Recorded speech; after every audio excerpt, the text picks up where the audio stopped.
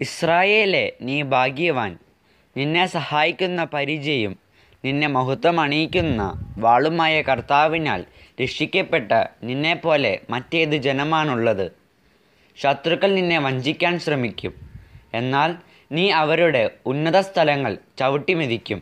നിയമാവർത്തനം 33-ാം അധ്യായം 29-ാം വാക്യം.